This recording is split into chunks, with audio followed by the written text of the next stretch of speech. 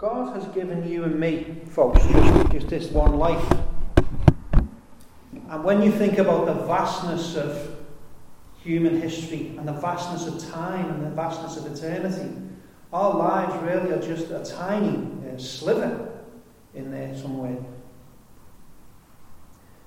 Now, I'm convinced that none of us makes a good and full use of our time. Some spend years in the wilderness of this world, and effectively wasting all their time just playing at work and families and that sort of thing. They get converted, and then they find, after years of being converted, they look back and they see they still haven't made good use of their time. They haven't been very wise. Some people are brought up in Christian homes and they're converted in their youth. Yet even those people will find that when they get older, when they look back, they will have some regret about how they've used their time. Some of them, obviously, would want to go back and have another go. That's a popular thought, isn't it? Go back and have another go. I know what I'm doing now. But we can't. This is it. This is it. And that strange and awful thing that Kohelet was talking about, which happens to other people, it is coming for us. It doesn't matter if you're a decent person or a rogue. It doesn't matter if you're a believer or a heathen. Job said something very similar. He had this startling realization that God is going to take out the righteous as well as the unrighteous. Neither will escape this thing, this end, this death. I bet some of you noticed that in verse 11 it said that Kohelet, he says, time and chance happen to everyone. Now that seems a bit dodgy, doesn't it? That sounds a bit sort of, unbiblical. But I'd say elsewhere, Kohelet shows us he believes God is in control. He knows quite well God is in control. We're not just victims of time and chance in that way. He's not making a theological statement here. He's expressing this as a human, from a human perspective. It looks like random things happen to us all. You can't look at Christians and non-Christians even and say, well, fewer Christians get cancer than non-Christians, or anything like that. It's not real. The accidents and illnesses and disabilities are common to all men. That's what he's expressing there. And in verse 10 he says this remarkable thing. He says, look, when you're in the grave it's too late to achieve your goals. You can't achieve your goals when you're dead. You can't make plans when you're dead, he says. And even while we're alive now, we don't know, do we, what the day will bring? Not really. Verse 12 says, man does not know his time. The children of man are snared at an evil time when it suddenly falls on them. However, that said, we are alive today. We are alive today, that much we know. And while we're here, we need to just be getting on with it. We need to get on with it. And by that, I want to say that it means three things. From the reading today, I want to encourage you to work hard in whatever you do. Enjoy life as well. And also serve God. So work and play and serve. So we're going to look at those three things. The first one is working hard. Okay? Verse 10 says, whatever your hand finds to do, do it with your might. Do it with all your might. If you want to achieve anything, now is the time. Now is the time to be working hard. You can't plan, you can't work out things when you're dead. Now, it is worth saying this again. Our author always speaks of death in two ways. He believes that when we are dead, we are dead. In other words, when I'm dead, Karen can come and visit my grave the week later, and I won't be there. I'll still be dead. And she can come the year after, and I'm still dead. You know, in other words, Kohelet's trying to reinforce, you know, when Paul's gone, he's not coming back. There's no hope he's coming back like Lazarus, like that. So for the point he's making right now, he wants us to be clear that when we're gone, we're gone. We can't come back here to Mitchell and say, right, all them things I needed to do, I really wanted to mend that toilet, you know, I really wanted to fix that roof, I'm going to do it now. We can't come back. So he's not speaking about end times stuff here. He's not speaking about end time events like our resurrection, which, by the way, he believes in. The resurrection of people. He's not talking about that. He knows we'll live at some point in the future, but he wants us to understand that we want something doing, we need to do it now. So we should work hard in whatever we do. I don't mean working so hard, it makes your life a misery, but we should work hard. Let me ask you a trick question. Why did God put man on the earth? Think about that now. Now, with these Bible questions, I find some people aren't sure, so they'll try and give an answer that's a bit holy, you know. Think of an answer that covers almost every type of question. So, well, it's all about God at the end of the day, isn't it? You know, that sort of thing.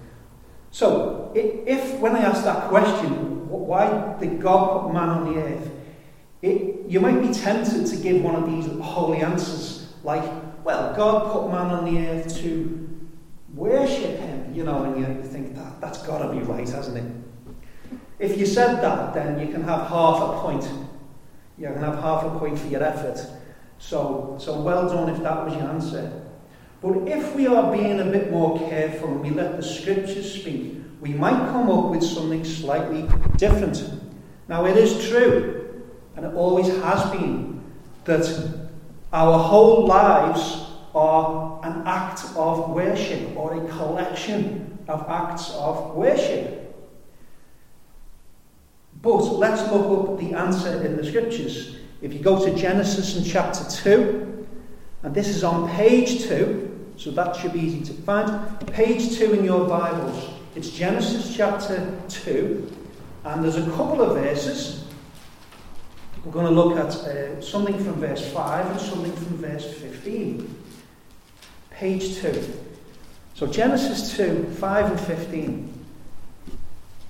Firstly, from verse 5, there was God who created this world. Then, there was no man to work the ground. There was no man to work the ground. So, verse 15, the Lord God took the man and put him in the Garden of Eden to work it and keep it. To work it and keep it. Well then, it looks like God put man on the earth to work. He didn't create Adam with the expectation that he would turn around, face God, and start singing hymns all day.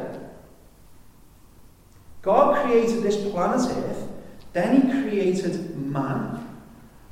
And putting aside the scheme of salvation for a moment, the original creation was about making this planet, then making creatures, including man, who would occupy the planet and would manage it, would work it and manage it and be stewards of it. Adam was to work the ground. Work the ground, right? So It's a little bit like what Mavis and Gabby do when they plant things and they look after them and they watch them grow. So there'd be, in this original place, there would be there too. There would be flowers to make the place look gorgeous.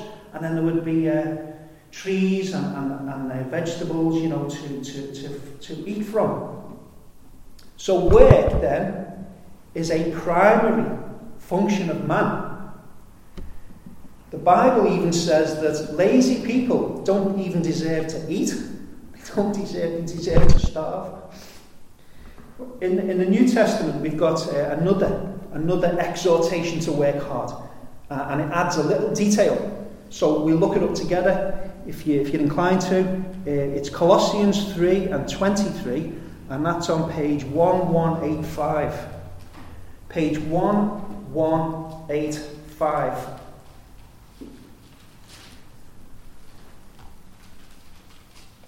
In Colossians chapter 3 and verse 23 says,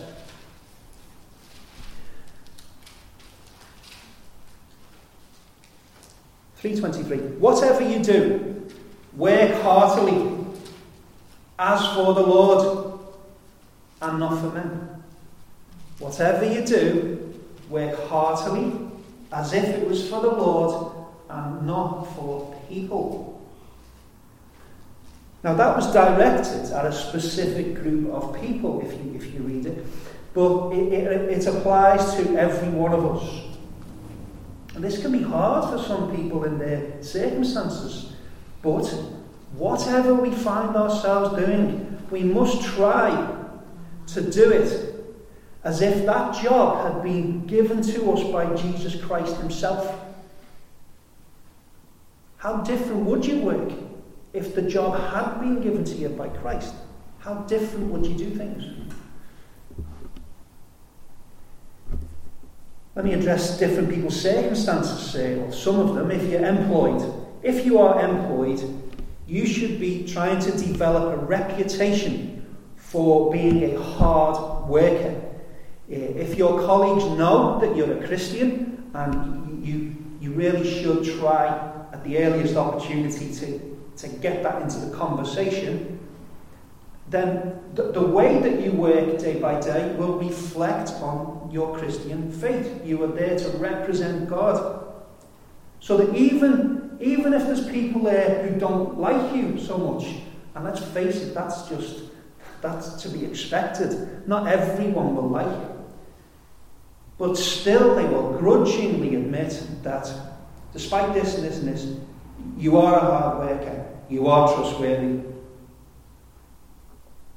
What about if you are looking for work? Then you should be job hunting in earnest. You should be praying daily for help from God for you to find the right job for you at that time. And with the spare time you have at the moment, you should spend it wisely. So being unemployed and saying, all this spare time and watching television or being on that phone all day, that is not good. Right now you have an opportunity to do things that when you get a job you won't be able to do. So look for opportunities to serve others with your spare time now. What about students? What if you're in university or college? Well, you should commit yourselves wholeheartedly to your studies. This means that you put your studies before good relationships in uni or whatever it is. It's natural for us to want good relationships. That's good. But God has placed you there primarily to do this task, to work hard, to study. Not so much to make new friends. So honour God by being a diligent student and making sure the friendships you do make don't hinder you in your studies or in your walk with God. If you're a woman in a privileged place of being a full-time homemaker, well, you'll be kept busy, no doubt. And whether you're managing household finances, cleaning, shopping, dropping kids off at school or home educating them. You're to find a way. They are to find a way to remind themselves with every task that they're to do it as joyfully as they can. Now, the pressures in the role of a homemaker, whatever you call it, the pressures can be as hard as any job. But the Lord would have them work hard, and as much as it lies within them, to work joyfully. And for those who are elderly or disabled, who feel that none of this applies to you, I want to encourage you that it does apply to you. As long as you're alive, you can do something. Most people, no matter how old they are, think of our brother Don, who can hardly get around, he can't hardly move at the moment. But still, people can still do something. They can still do a bit of tidying, they can still put the kettle on, they can still make a phone call. And I'd suggest to those people that they need to focus on understanding that God has put them in that position. This is a unique period in God's purposes for your life, and you should not see anything you do as trivial, anything at all. Anything you think is trivial, you're to reject that. You're to do everything with an eye to God and do it as well as you can. They're just some circumstances that people we find in churches. The principle there is just work hard, do it for the Lord. And the second thing we're to do is to enjoy life. So, although it's pretty clear God wants us to work, but he doesn't want us to only work.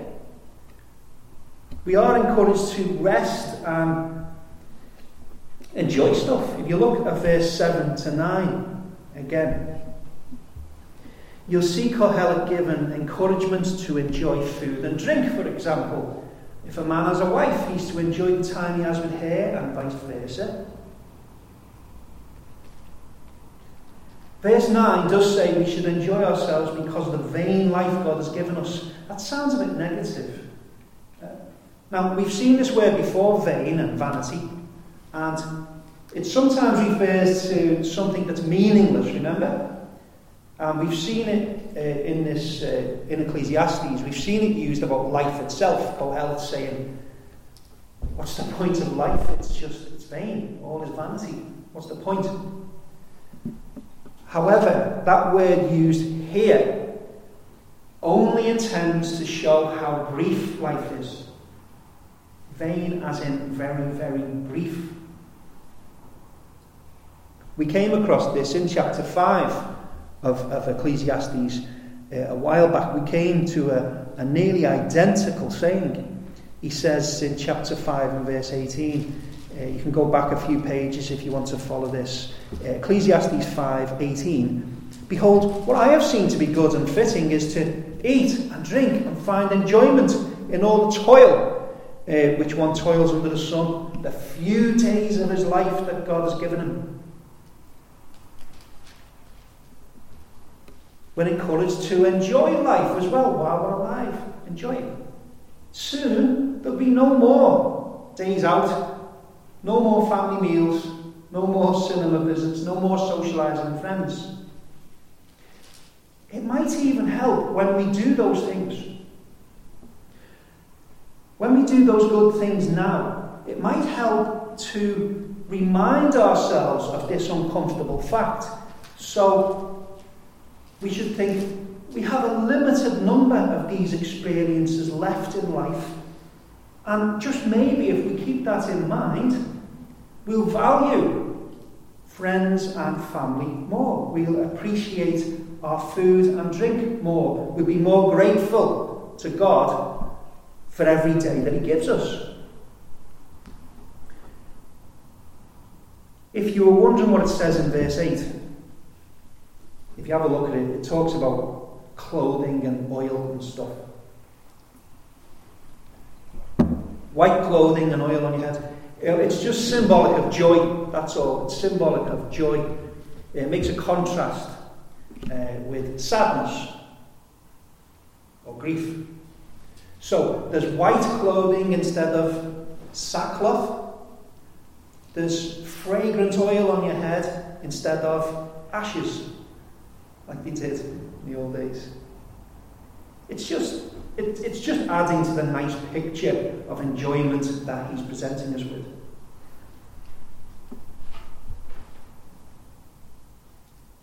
I said we can appreciate the things in life more if we remind ourselves we only get to enjoy them for so long. But something else to keep in mind is that it's God who gives us all those things.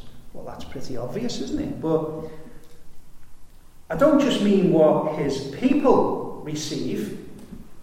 Every mouthful of food enjoyed by God's enemies is given to them by him. But you, who claim to belong to God, you're expected to have this in constant remembrance that God is the giver of all these things.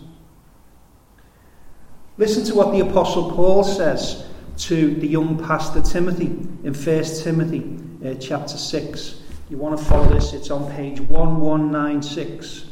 Page 1196. 1 Timothy 6:17.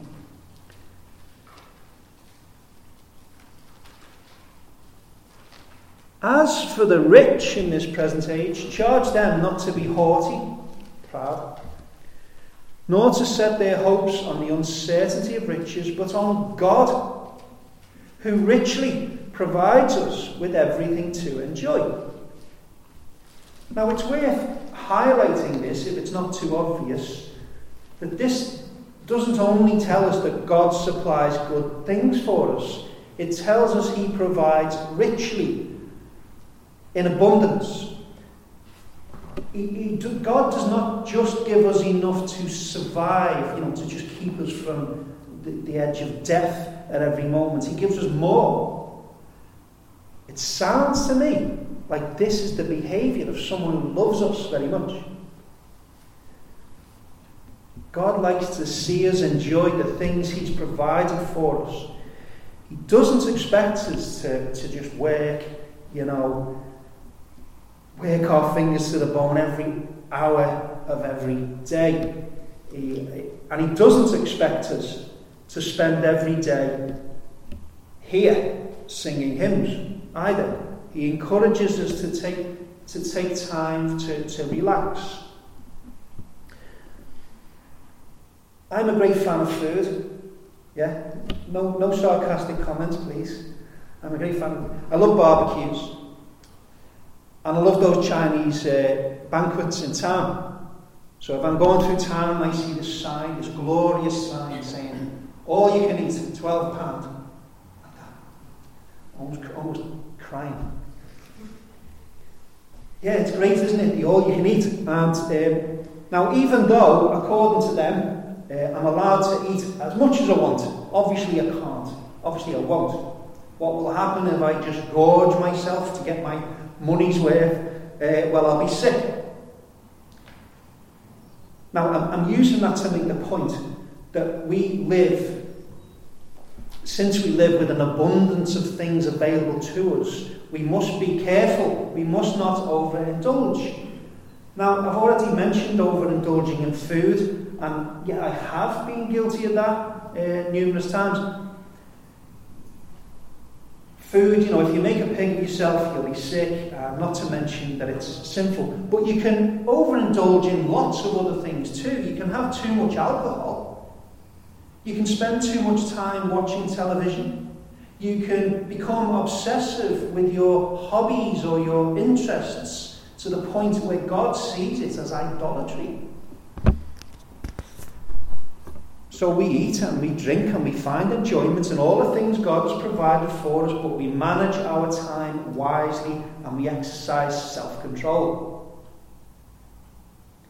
Here's the third thing encouraged to us. It's to serve God.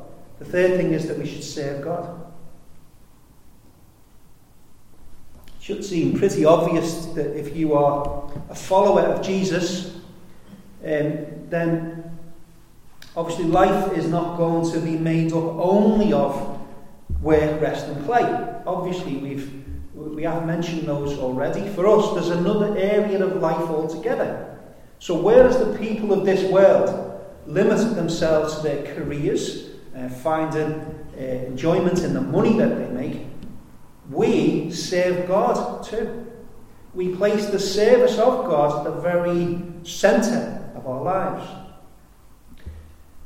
For those who are in positions of what we call full-time ministry, it's a bit easier to see how they serve God because obviously they spend hours each day. They have the privilege of being able to spend hours each day doing churchy stuff, like evangelism or sermon preparation or prayer or Bible study. But all of us obviously are to serve God. All of us have that responsibility. None of you will argue with that, I'm confident. Now, I've already given earlier some examples of how we can honour God in the everyday things we do, things which are not directly connected to church activity. I thought I'd share this quote. This is by a guy called, doesn't matter, Martin Achard. In his book, Vocabulary of the Bible. He says, "It is significant that Hebrew," so that's the language the Old Testament was written in, Hebrew has one word to denote work, service and worship. In biblical thought, there is no watertight division between daily work and adoration of God. In the very first page of the Bible, manual activity and the service of the Creator are inseparably linked. Everything which the believers do can and ought to be an act of worship, carried out for the honour of God. So in other words, although, like today, I've made distinctions between work time and church time, the Lord, sees our whole day as an act of serving Him. Now, the majority of Christians don't have the privilege of being in a full-time position of ministry. They're not maybe called to that. They're not cut out for that, whatever. So for the majority of Christians, they have work responsibilities, family responsibilities, and that takes up most of their week, makes up most of their life. So for them, they are to organise their lives in such a way that they can be involved with the local church. Because gathering with believers regularly is expected of those who are disciples of Jesus Christ.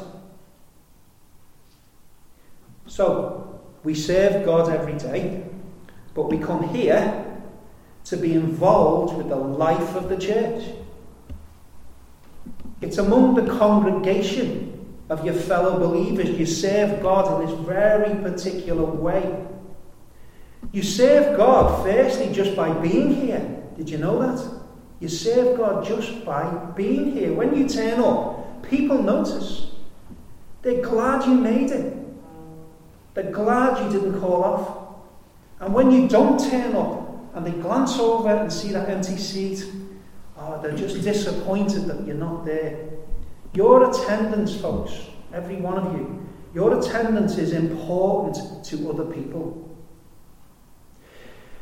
You also serve God, obviously, by worshipping Him. You worship Him singing, like the hymns we just sang. You worship Him by praying, or even by joining in when the person at the front is praying and saying, yes, amen. You join, you worship in that way as well. You're worshiping God now by listening. Right? So if you're not asleep right now, and none of you are, I can see you. You're listening. And that act of listening shows that you have an interest in the Word of God.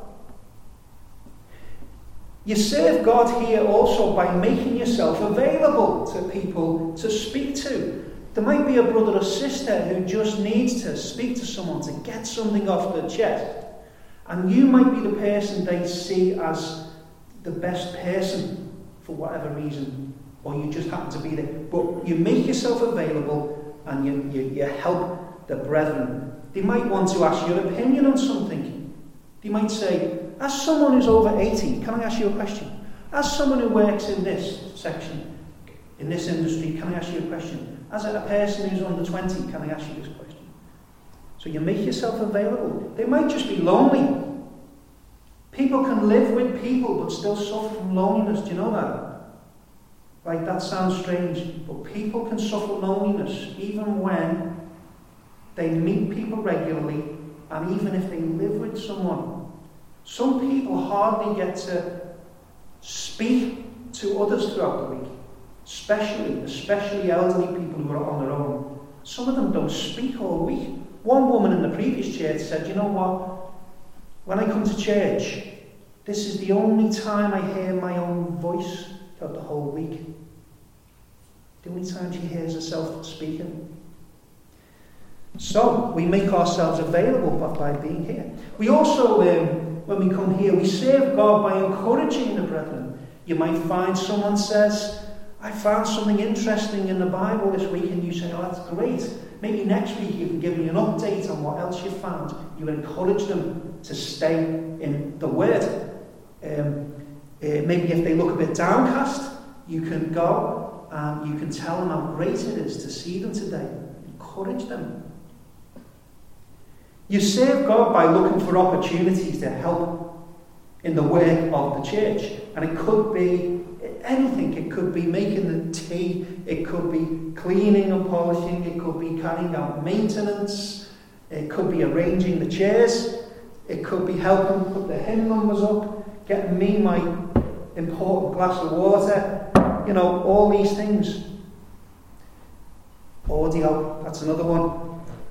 You know, all these things. There's 100 things to do, and God really does expect you folks, everyone in the church, He expects you to look for what your job is in the church. Look for something to do. And you serve God by using this place as a base of operations for outreach. Now, however the church in the future now, however we decide to evangelise the people in this area, you all should get involved in some way. Now it may be, I know quite well, speaking to some of you, the idea of going around the houses and posting things through letterbox, some people find it easy, some people are terrified by that, let alone going out and actually speaking to people face to face. I get that. So for the time being, until you maybe wake up some courage, you turn up anyway and you sit down, and while they are out doing the leaflets, you can sit there and pray constantly for them. And when they come back, put the kettle on. So look, everyone should be involved. So serve God, folks, while you can. Your life, my life, it's like a vapour. It just appears and then it's blown away. Serve God while you can. Here's some more direction from the scriptures. Some more direction from Romans chapter 12. This is on page 1109, if you want it. 1109. It's Romans chapter 12 and verse 11. It's important. It says, Romans 12:11, do not be slothful in zeal. Be fervent in spirit. Serve the Lord. Be fervent in spirit and serve the Lord. So, we don't serve God by just going through the motions. We don't convince ourselves that we've served God just by turning up. When your time is up, when you know your time is up, will you be able to say, I have fought a good fight, I have run that race? Will you? Every one of us must regularly take stock of our service for God. So we've all got to ask ourselves, after taking into consideration things like age, disability, circumstances, factoring all that in, we still take stock and say, am I serving God wholeheartedly?